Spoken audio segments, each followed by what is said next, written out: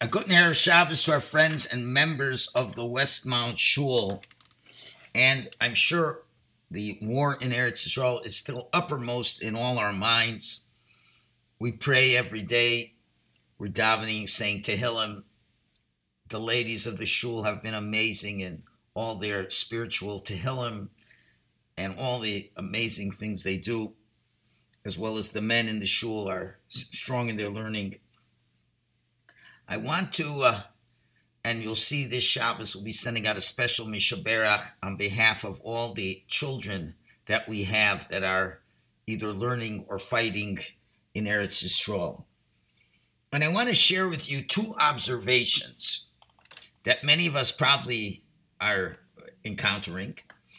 And I want to respond to it based on a talk from Rabbi Eliyahu Diskin from Eretz Yisrael. First observation, going back to the 1920s at least, the evil Arabs, not all the Arabs, but the evil Arabs, those who were aligned with the Mufti in the earliest 20th century, and then it morphs into Nasser and Sadat, and then Hamas. Did you ever notice they never give up? Okay, they never give up. They try, they do suicidal things, they get walloped, they get hit, and they keep coming back. That is something to think about. Why is that happening, and how is that happening? And another question, it's the other side of the coin, really. All we want is peace in Eretz Yisrael. It would help Eretz Yisrael so much if there would be peace, if they wouldn't have to spend such a large amount of their budget on defense. So much better things could do. There'd be less wrangling between the left and the right, where to spend the money. There'd be a lot more money to spend for Haredi schools, for Haredi needs. Why can't we ever have any peace? These are two observations. And I want to relate this to the Parsha here.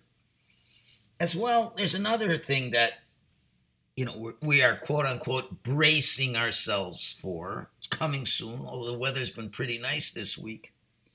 But we all know we have the, quote-unquote, harsh Canadian winters. Every year, a harsh Canadian winter. Cars getting stuck, snow days, etc., etc. And because of that, I'm not blaming anybody. Many of us have to go to Florida so we can get out of the cold and live lives that we can enjoy. So I want to share with you three questions. We know that Hashem is loving and kind and all-powerful. We know, Mo Rabu Ma'asecha Hashem, how amazing are your actions that you do. But if, I'm going to just play the devil's advocate for a moment. And, I'd like to offer some suggestions for optimization and improvement of the world to the Almighty, if I may. And here are three questions, or better yet, suggestions of what if I was creating the world, devil's advocate, I'm stressing that, I would have done things differently. Number one, David HaMelech says that the years of a person in this world are 70, and if you're very strong, it's 80. And our life is like a flower that withers, the shade that moves, the cloud that flies away, the wind that blows, like a dream that flies away. Wouldn't it be better if we could live 800-900 years? As they say in Talmudic parlance, have a chaticha haru'uya liskabed, a portion that's significant. We could accomplish so much more.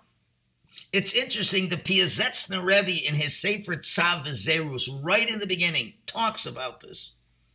He talks about how man really needs many, many years till he can finally develop into the person he's meant to be. And finally, when he's 50, 60, 70, he really understands what Avodas Hashem is. But by the time he understands it, you start getting sick and sicker, and then you die. He says, what frustration. And therefore he suggests that people write spiritual diaries for something to be left after they leave this world. So here's my suggestion to God, as it were. Hashem, I'd like us to live 800-900 years now, so I really have a good chunk of time to do what I have to do. Number 2, suggestion to Hashem to optimize and improve our experience in this world is to have a world without any sickness. You know what sickness has done to this world? Let's look at the Ontario healthcare system. It's putting the government in very difficult straits, having to decide who to help, who not to help, who to give OHIP to, who not to give OHIP to. Hashem, you're all powerful. You can do whatever you want. Just have us all be well. All the suffering will be gone. Can you imagine what kind of suffering happens? Hashem, you created the world to give man pleasure. What kind of pleasure is this, all this suffering that we have? And the third suggestion, not as important as the first two, but surely a good suggestion. Why can't life in Canada, be like the Bahamas? In Canada, you got for some hot, and when it's hot, it's really hot, and cold, it's really cold. The weather keeps changing, it's uncomfortable. Why can't you just give us a climate-controlled world where it's always 71 degrees 24 hours a day? If you love us so much, Hashem, why couldn't you give us a longer life without sickness, with good environment? Those are my suggestions to have God run the world in a much more pleasurable way. But of course, the answer to all those questions is, guess what? The world is 5,784 years. About a third of the world's history, 1,656 years to be precise, or if you want to add on, 1,996 years. That's exactly what God did. Until the Mabul, that happened in 1656. During all those years, people lived long lives. We saw that in last week's Parsha. Mesushalach even lived 969 years. Most people, a good 800-900 years. Similar, there was no sickness in the world. The Malbim and the Seferno talk a lot about this. And the reason why people were healthy, because the climate was a healthy climate. It was a climate of 71 degrees comfort control climate. So Hashem listened to my suggestions, as it were. But here's the question. So why, it was so good, why did Hashem stop it? And the Gemara in Sanhedrin goes into great detail. If you want to check out, look in Daf Kuf Ches Amud Aleph. Shows about the source of the arrogance of the people of the generation of the flood. Because of all the bounty that Hashem gave them. And I'm not going to go through all the psukim. But the bottom line is, Hashem says, with all the good that I bestowed upon you fellows, you're angering me more and more and more. And therefore I will destroy you. What does that mean?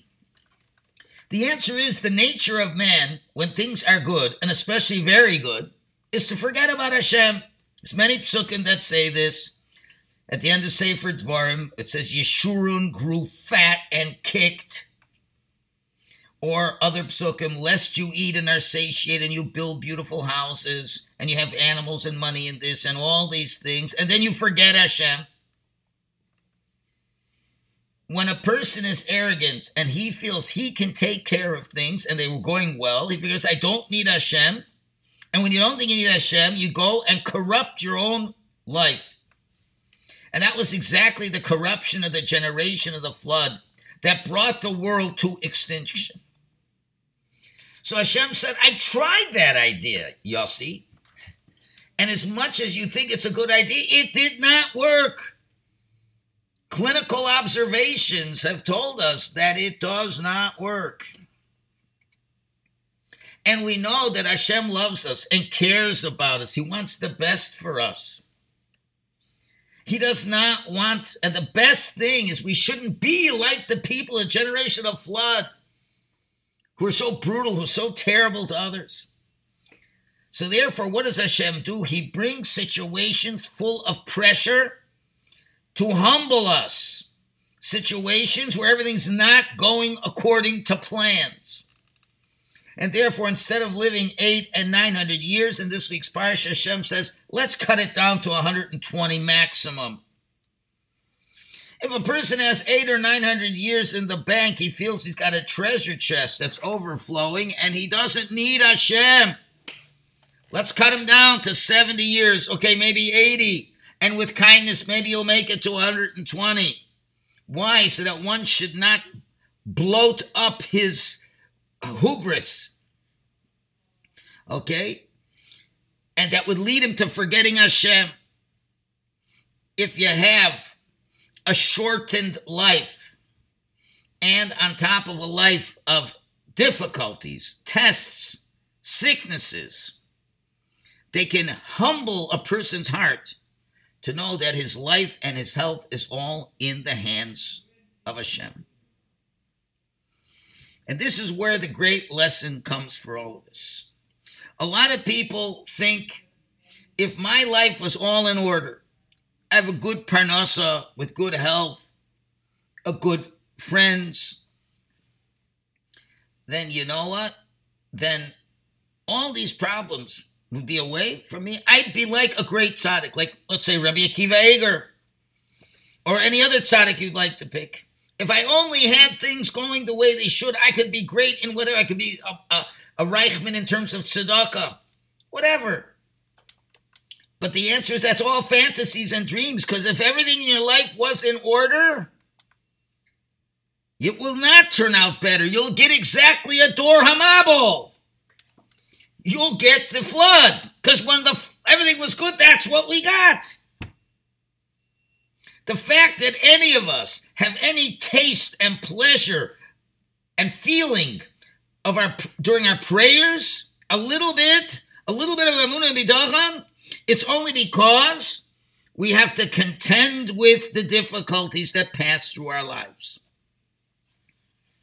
Those who feel that everything is going my way, they are the most forlorn, because they become Balgaivas, and in Balgaivas there's no place for Hashem in their lives. So once a Talmud Chacham who was a Marbitz Torah, and and good midos and everything, older person, he says, I owe all my life and my successes to the quote-unquote friends that I learned with in yeshiva when I was a small boy. As I was growing up in the yeshiva, they were jealous of me, and I suffered bitterly from them. I went through a difficult point in life, and that caused me to be humble and to pour my hearts in prayer. And therefore, I was able to establish the reality that I have right now. Now, if you would ask a little child in school, why did the man fall for the Jews for 40 years? The simple answer is because there was no food in the desert. But the real answer is, as the Torah says it twice, Hashem says to Moshe, I'm going to bring man, lama'an anasenu hayelech b'torasiyim lo, so I can test the Jews if they will go in the ways of Torah. And it's said again in Parshas Ekev that I fed you man for 40 years, lama'an anoscha, lama'an asosecha, leitivcha b'achrisecha, in order to test you, that I can bring good for you at the end. The whole point of the man was to test us, to test our emunah, for us to have to contend with the fact that who knows what's going to happen tomorrow, to test what kind of emunah do we have in difficult situations, and how do we relate and contend with life in those situations. Now, that was the purpose. And Hashem B'davka made it hard. A desert, where it's very hard to be in a desert. And you have to come on to all kinds of miraculous things. And do you trust Hashem? It will take care of you. Now, there are times in our lives when we're during a difficult time There are three ways of reacting to it. The first two are wrong, and the third one is the one you want to have. One situation, whatever the difficult thing, let's say you're sick, or someone in your family is sick, you're not having good prognosis, whatever it is. Many of us feel that, you know what? I have to deal with this problem. I have no time to do mitzvahs properly. I have no time to learn. I'm putter from davening in a minyan. I'm a putter from working on my midos. Because I got all this on my plate. That's for sure wrong. There are stronger people who says, well, life isn't going according to plans, but we have to somehow survive. And it's like a b'diavad situation. This isn't the optimal situation. And that's also not correct. The correct way to understand the challenges in life is not that the challenge in life is messing up with the program and the program's got problems. But the truth is, from Hashem's perspective, the trials and tribulations of life, they are the program with a hey hayediyah. That's what the program is. 40 years of the man coming down. All the tests were for what? Laman anasenu, so I could test you with hardships. Human being was not brought down just to have physical pleasures. He came in this world to delight in Hashem and take pleasure in the radiance of the Shekhinah, as Mesil Shem says. And the way to acquire that is through standing up to tests in our lives and to contend against and cope against difficult situations. And the more that a person succeeds in coping with these, he gets closer and closer to the goal for which he was sent in this world. The truth is, it's impossible to run away from difficult things. They are always there. They will never leave. And the proper way is to know that Hashem wants us to cope with them. And that coping is what builds up our dynamic structure of who we are. And anybody who thinks that without those difficulties, life would be better and more fortunate are making a huge mistake. These are false illusions. And the truth of the matter is, without them, let's figure it this way. Without them, what happened to the Dor HaMabul? They got wiped out. On the other hand, the Dor HaMidbar, they may not have made it to Eretz Yisrael, but they succeeded in being the Dor Deah. It's interesting, a person once went to Rav Aryeh Leib Steinman, Zichron Lavacha, and he goes to him and he wants a bracha, and he says why he wants a bracha. He says, I'm on the stage now in my life, my children are older, and I got to marry off a lot of children. You know, in Eretz Yisrael, if you're a Haredi guy learning in Yeshiva, it's not an easy situation. You know, the kid gets married, they need money, they got to buy an apartment, there's a lot of financial headaches. So he says, I'd like to ask from the Rosh Yeshiva a bracha, that I'm able to have to spend the minimal amount of time regarding borrowing and collecting debts and things like that. As I get better shidduchim, I don't have to collect so much money. So Steinman says, do you want your wife or kids, God forbid, to be sick? He says, what? He says, this world is all, and to say it in Hebrew, is a nevei hatolaos, is a place with the beauty of hardships. There are always difficulties and tests, and we're not meant to run away from them. Without having to cope and contend with those hardships, you will never reach any levels that you're meant to reach in this world. Those issues that we have to deal with in life, they forge and build us up. And if I bless you with what you're saying, that means to bless you without any issues to cope with, you'll have to find something else. And therefore, if you don't want to deal with that, with money issues, you have many other issues. Reb Moshe Feinstein, in one of his famous tshuvas, was talking about amniocentesis, which is a procedure that was done to see if there's any flaws with the child in the embryo And if you know there's a flaw, you can have an abortion. So somebody asked the Shaila to Rav Moshe, not that they were planning on having abortions, but the wife was very nervous and she wanted to know if she could take an amniocentesis. So at the time that the tshuva was written, it could be outdated in terms of medical practice. There was a slight danger to the woman when she takes the amniocentesis. And God says, why should you even have a suffix sakana to the woman just to know what's going to happen? What are you going to do if you find out the child is not healthy? Are you going to really abort a child like that? And he says like this, and this is the powerful message. He says, if you think that you can avoid sorrows in life by medical knowledge and say, oh, it's going to be a not healthy child, let's abort it, we don't have the problem. He says, Hashem is going to give you other problems. We're all meant to have challenges. The word problem is not a good word, but it's how we look at it. Growth opportunities that come with having to contend and cope with difficult situations.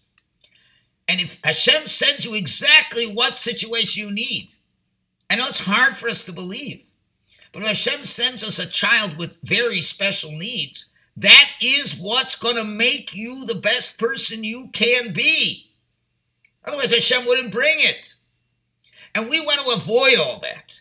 And if you want to avoid that, you may avoid that. Then you're going to force Hashem to bring you something he didn't plan on giving you. That's going to be much harder to cope. Why? Because you have a rule that when Hashem gives you a test, he gives you the ability to cope with it.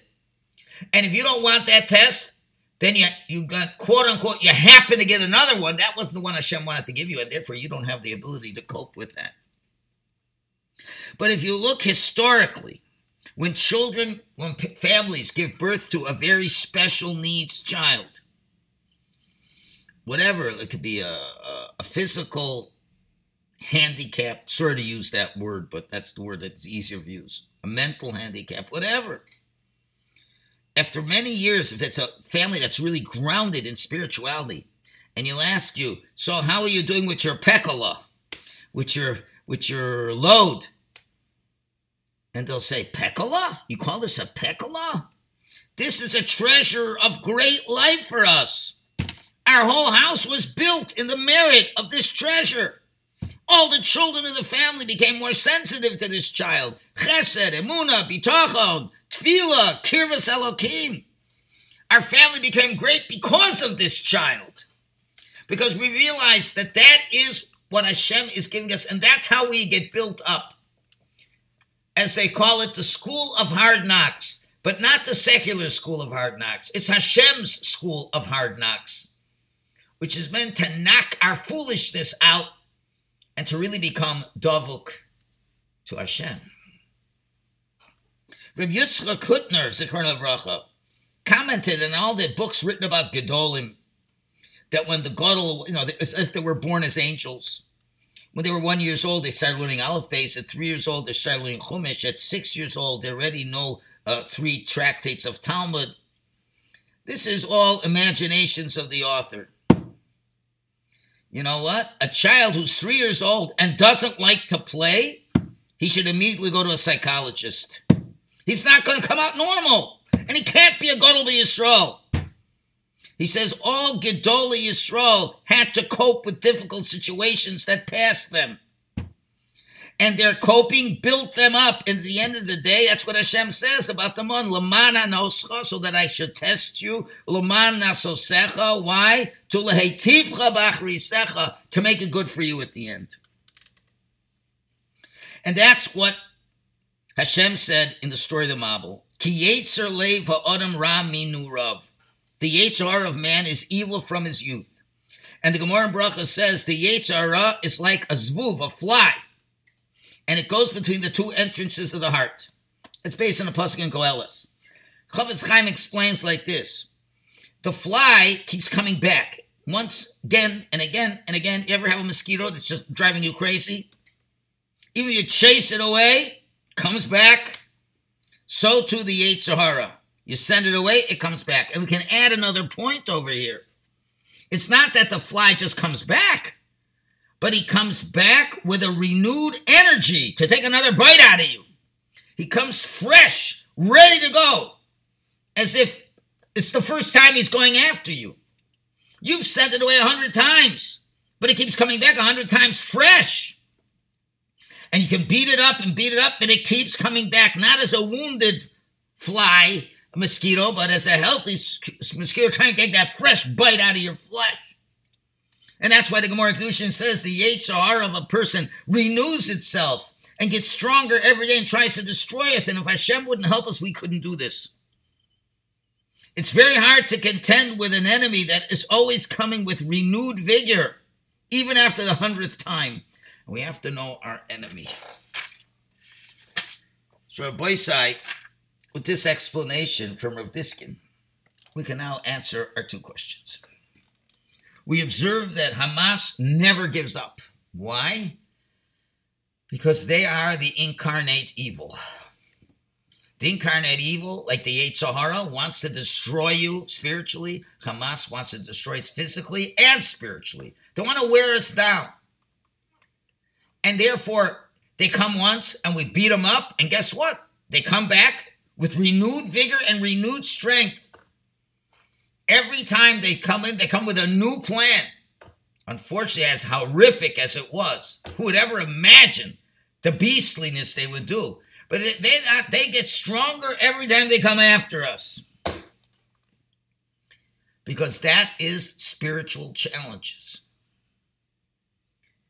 How come we don't have peace every day? I'm sorry to tell you, if we would have peace, there'd be no Jewish people. It's no different.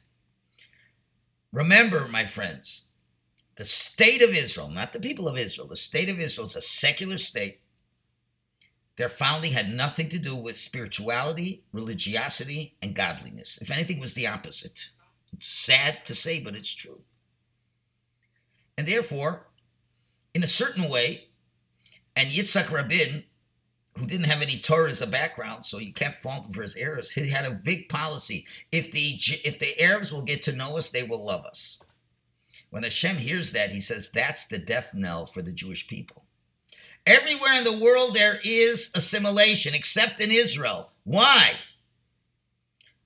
Because the Arabs want to kill us. If we would have peace, what would happen? Now, our emotional side says, of course we want peace. But think about it. We have a lot of peace in America. What's the assimilation rate? A lot of peace in Canada. Throughout the world, there's a lot of peace now. What's the assimilation rate? Why does Israel not have assimilation? They're more secular than many of us here. The answer is they can't.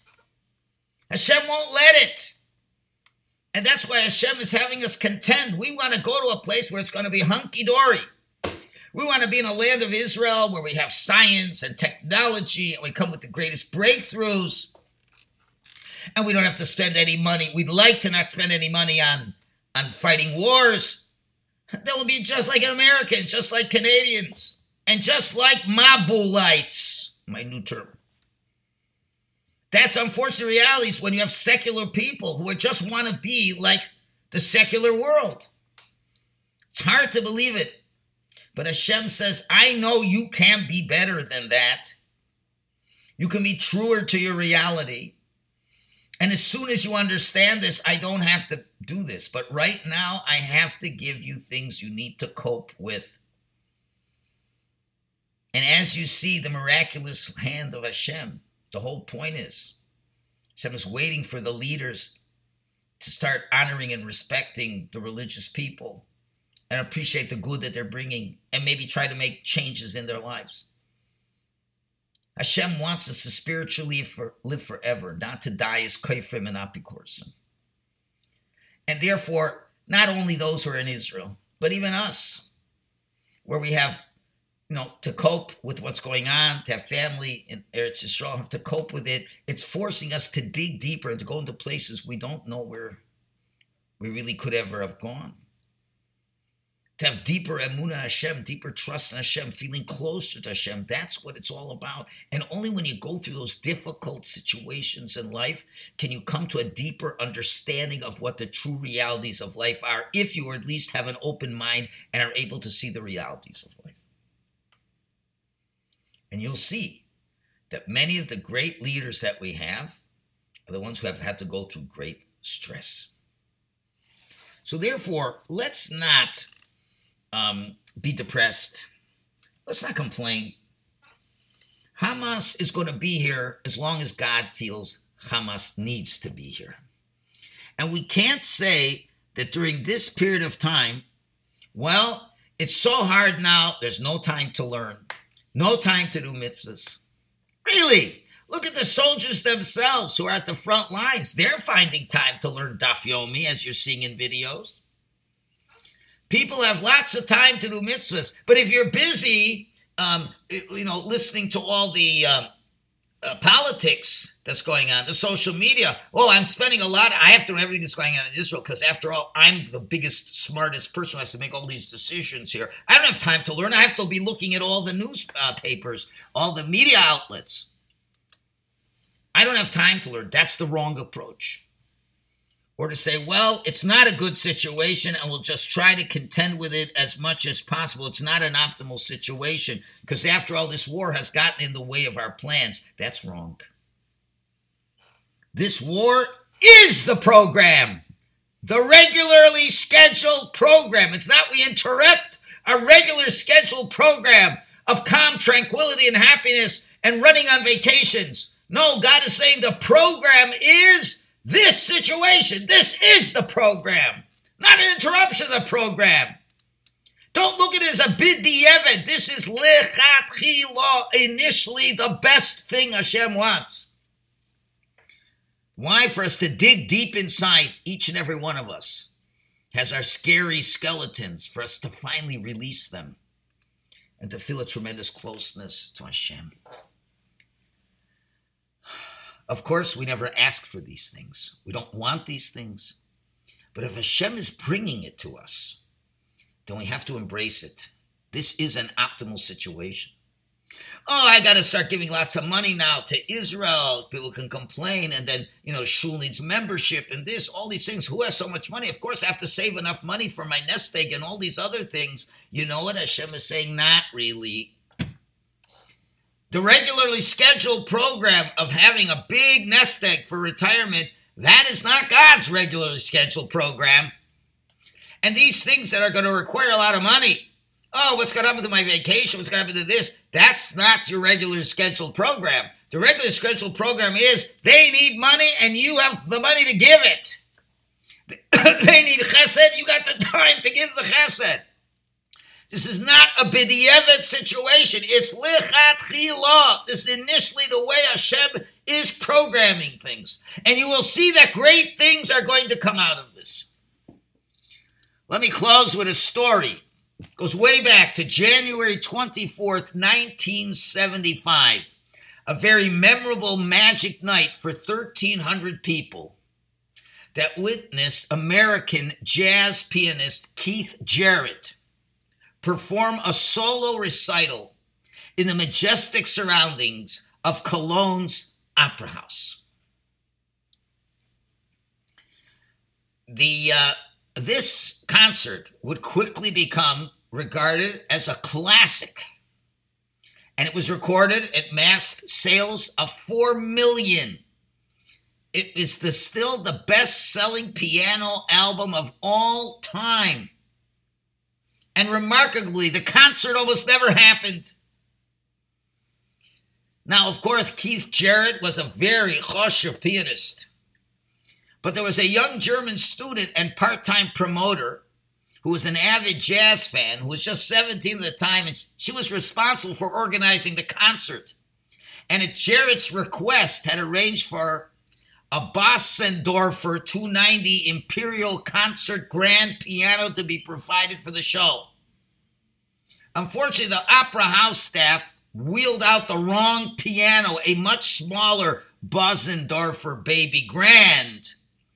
To make matters worse, it was a piano used for opera rehearsals and was in terrible condition and badly out of tune.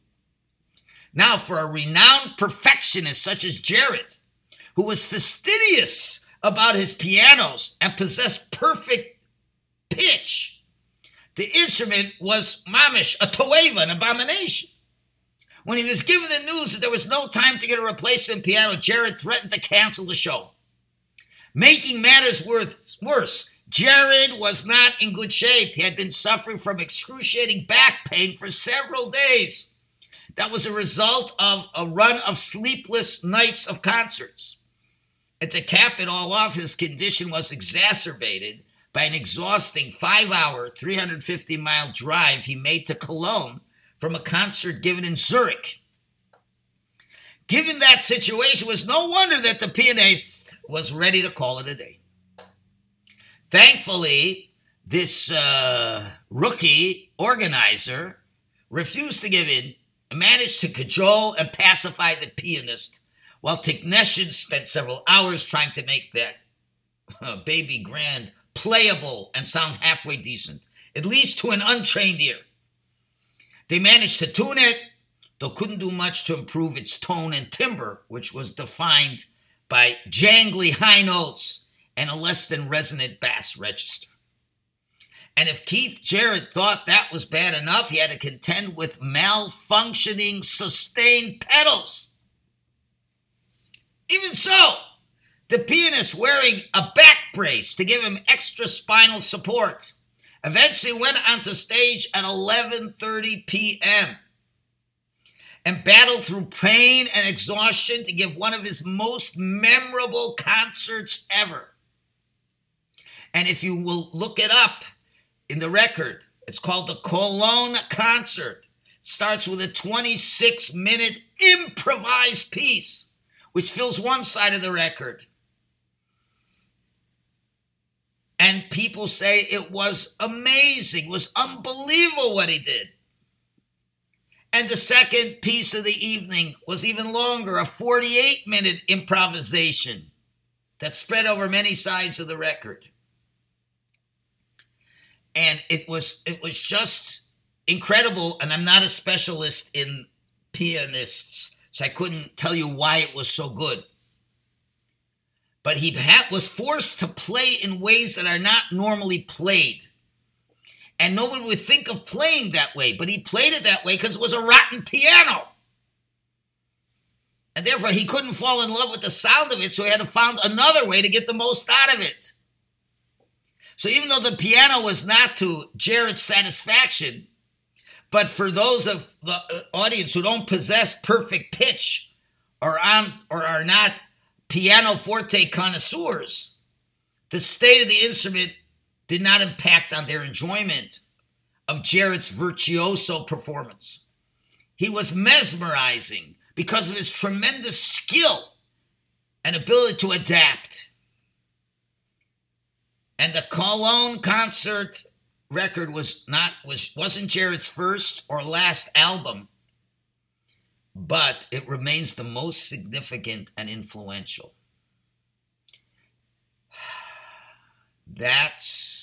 And so many people learned from that. So at the end of the day, the less than perfect piano, which Jared initially thought was his worst nightmare, turned out to be a blessing and a boon rather than a curse. Such are life's little ironies. Rabbi Isai, we're not talking about playing pianos. We're talking about playing the harp strings of our souls and our feelings towards Hashem and our feelings towards Yiddishkeit. And of course, we would love to have the grand piano of protection, the grand piano of life, but Hashem is giving us a baby grand. He's making it very hard because you know what? We are people who can improvise with Hashem's help. So let us, and the main thing is the mood. Remember, this is not a situation that I cannot deal with. It's not a b'diavad situation that's less than perfect. Remember, we have never gone off the program. And this is the program. And if we follow the program as lechatchila, as initial, you'll see greatness will come out from us. Give it a little time. And we'll see how much Kiddush Hashem will happen. How much goodwill will happen. Eventually, this Yetzer Hara will be destroyed and will remain the better for it. Hashem should bless us with this confidence. Come into this Shabbos. This is Lechatchila. This is where I have to spend my time the way Hashem wants us to spend the time. In the Mirz Hashem, you'll see a greater Klal Yisrael, a greater self, a greater community. And when we're all ready and got that all set, we'll have that day of Mashiach that should come b'mehera v'yameinu. Amen. Thank you all for listening. Have a great Shabbos.